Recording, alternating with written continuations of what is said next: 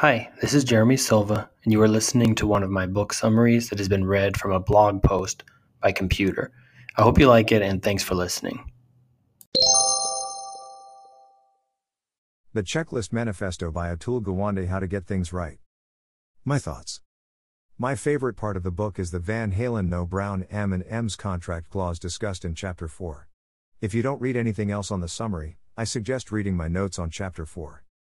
Over the years I've heard many people reference this book and it has been on my reading list for some time. Just reading about the book inspired me to create several checklists for my workplace. See my RFI checklist as one example. Overall I like the book. It is geared a lot towards the medical profession, but there are other applications throughout the book. The principles of checklists are applicable to most professions. Author's website, atulgawande.com. My favorite quotes. A checklist reminds us of the minimum necessary steps that must be taken and makes them explicit. They instill a discipline of higher performance. Checklists help with memory recall and clearly set out the minimum necessary steps in each process. Checklists establish a higher standard of baseline performance. Checklists provide a kind of cognitive net. They catch mental flaws of memory, attention, and thoroughness inherent in all of us. Checklists can provide protection against elementary errors. Under conditions of complexity, checklists are required for success. Key questions. Why do we fail at what we set out to do in the world? What do you do when expertise is not enough? What do you do when even the super specialists fail? Can checklists help avert failure when the problems combine everything from the simple to the complex? How can we be sure we have the right knowledge in hand? How can we be sure we are applying this knowledge correctly? Introduction. The author set out to answer this question: why do we fail at what we set out to do in the world? One reason is necessary fallibility, which means that some things are simply beyond our capacity. Many things are outside of our understanding and control. Two reasons we fail in realms where we have control. 1. Ignorance, we err because of partial understanding. 2.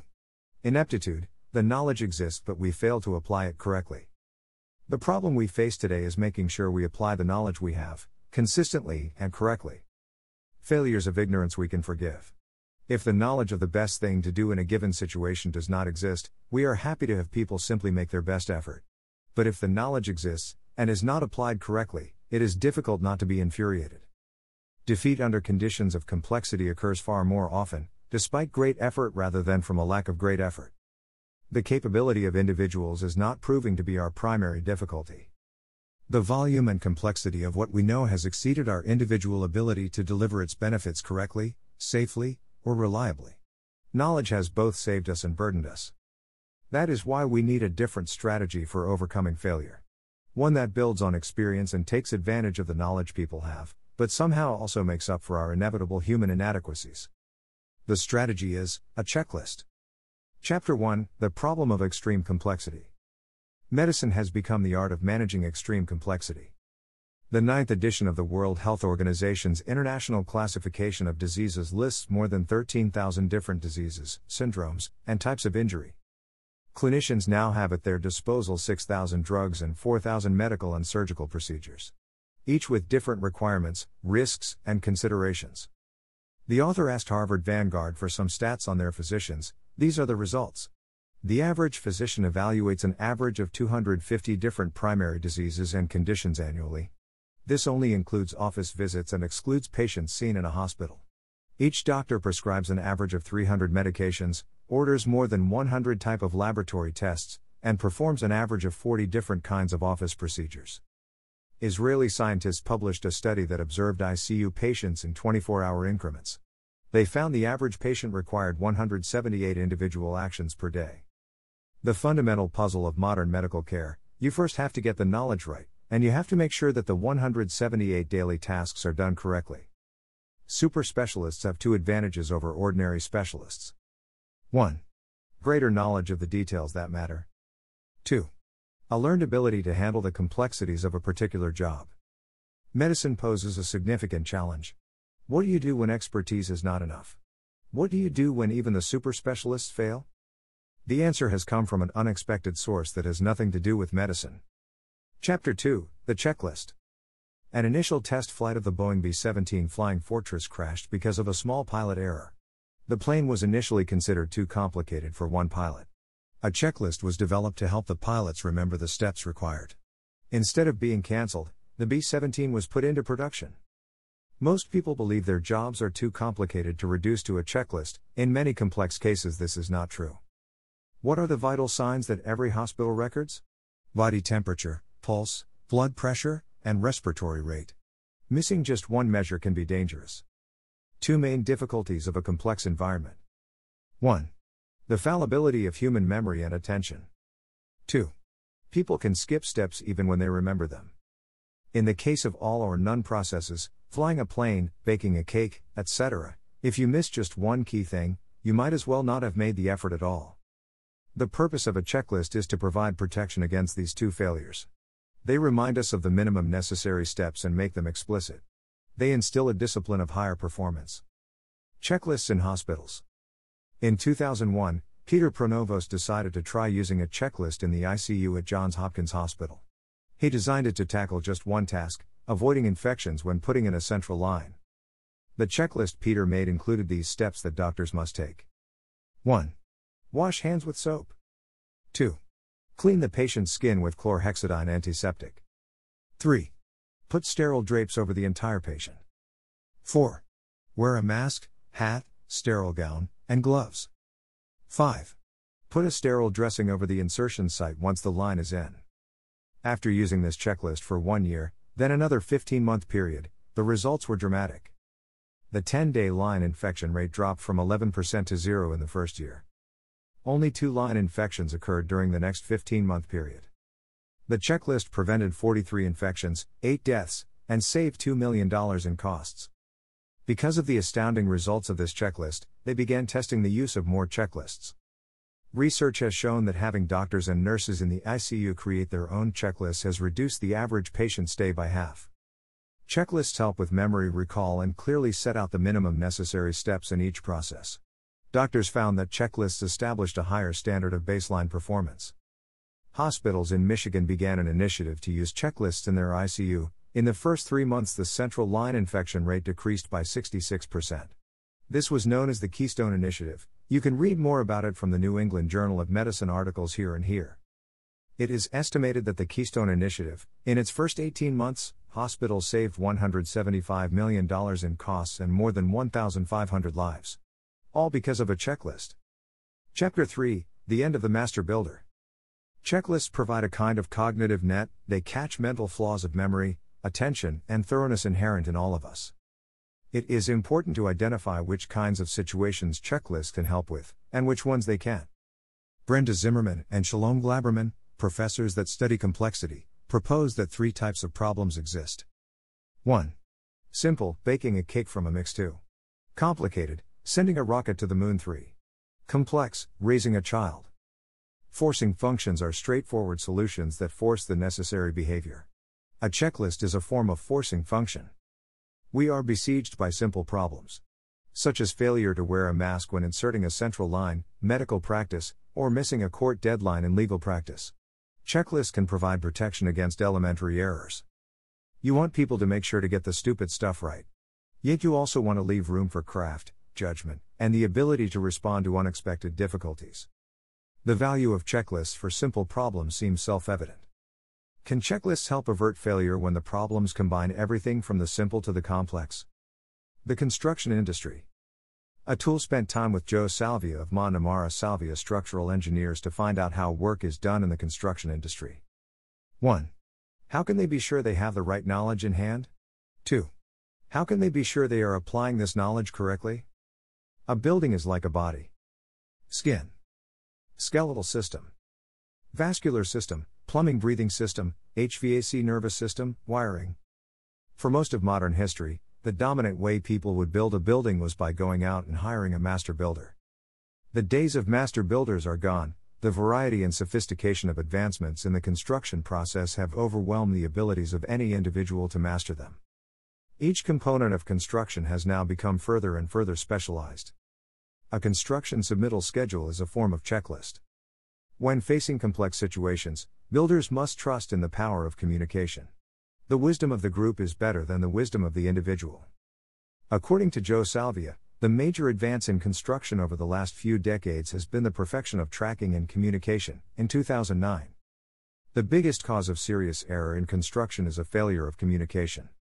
Building failure in the U.S. is extremely rare. The annual avoidable failure rate is less than 0.00002%.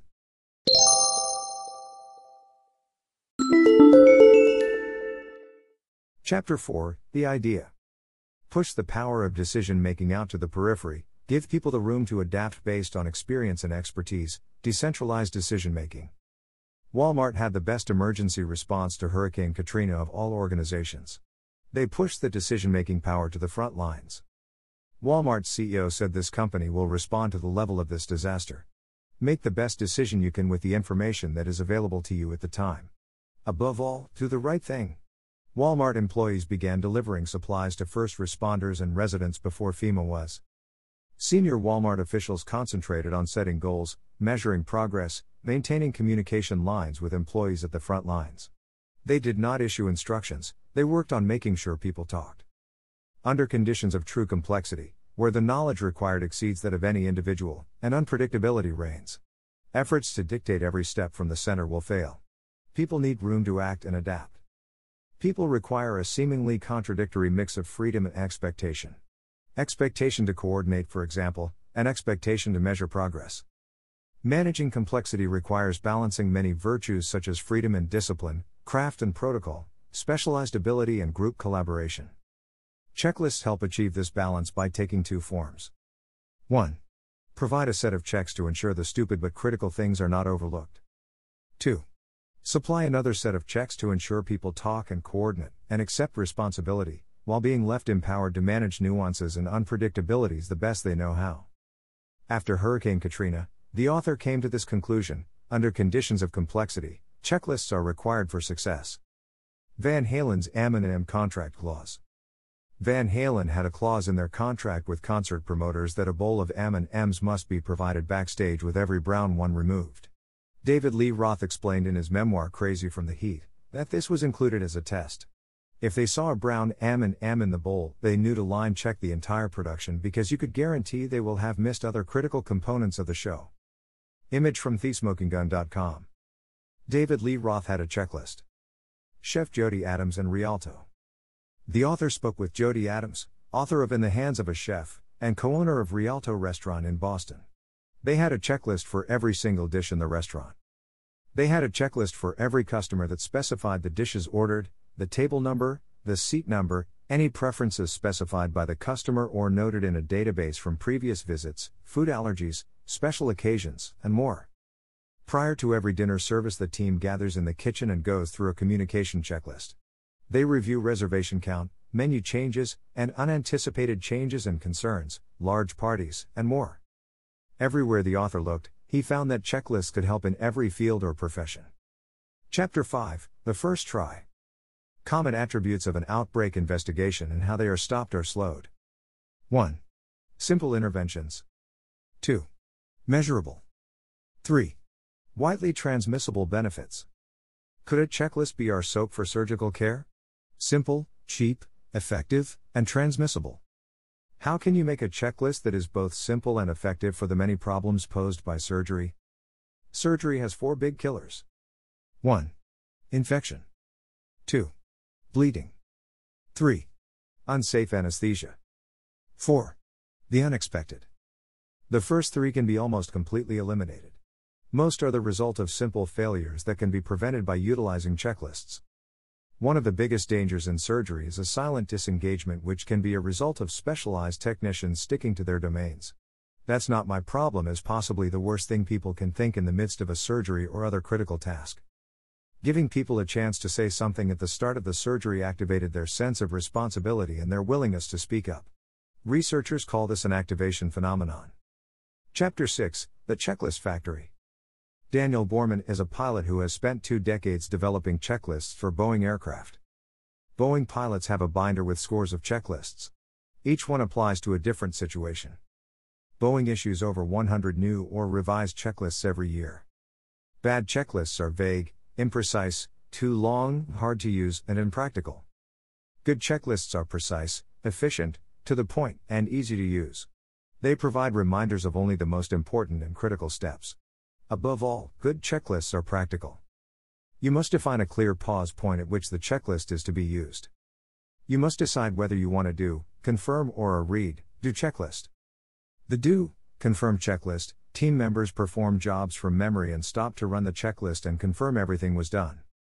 The do checklist, read each task and do them as you check them off. Like a recipe. A good rule of thumb is to keep your checklist between 5 to 9 items. Try to fit the checklist on one page. Make it free of clutter and unnecessary colors. First drafts always fall apart. Keep testing and refining the checklist until it works consistently. Checklists are quick and simple tools aimed to buttress the skills of expert professionals. We rarely investigate our failures. The necessary knowledge has to be translated into a simple, usable, and systematic form. Chapter 7, The Test. An inherent tension exists between brevity and effectiveness.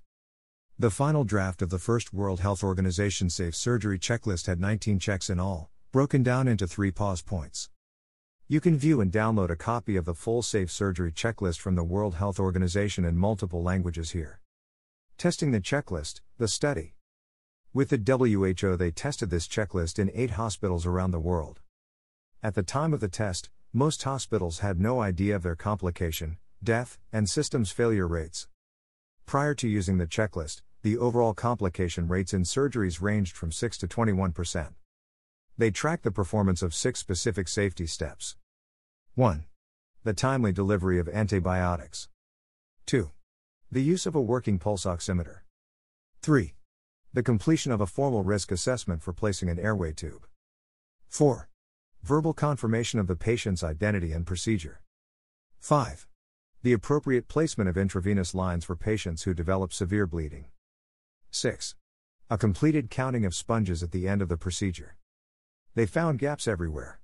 The very best missed at least one step 6% of the time. On average, they missed one step in 2/3 RDS of patients. Results of the study.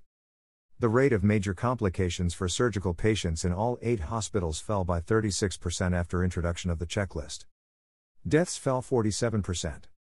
Infections fell by almost half.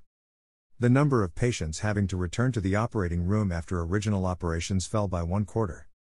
Using the checklist spared more than 150 people from harm and 27 from death. Chapter 8, The Hero in the Age of Checklists.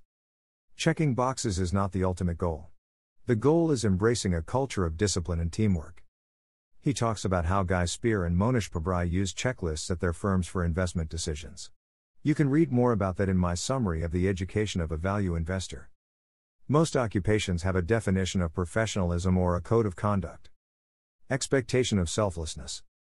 Expectation of skill. Expectation of trustworthiness. Expectation of discipline, especially for aviators. Checklists require revisiting and refinement. Airlines put a publication date on their checklists. They are expected to change with time. Chapter 9, The Save. Closing chapter, I didn't take any notes. He tells a story of how the checklist saved the life of someone he operated on and includes other anecdotes about the use of checklists. Thanks for listening, and I hope you enjoyed my book summary. If you have any feedback or want to connect, you can reach me through my website at jsilva.blog.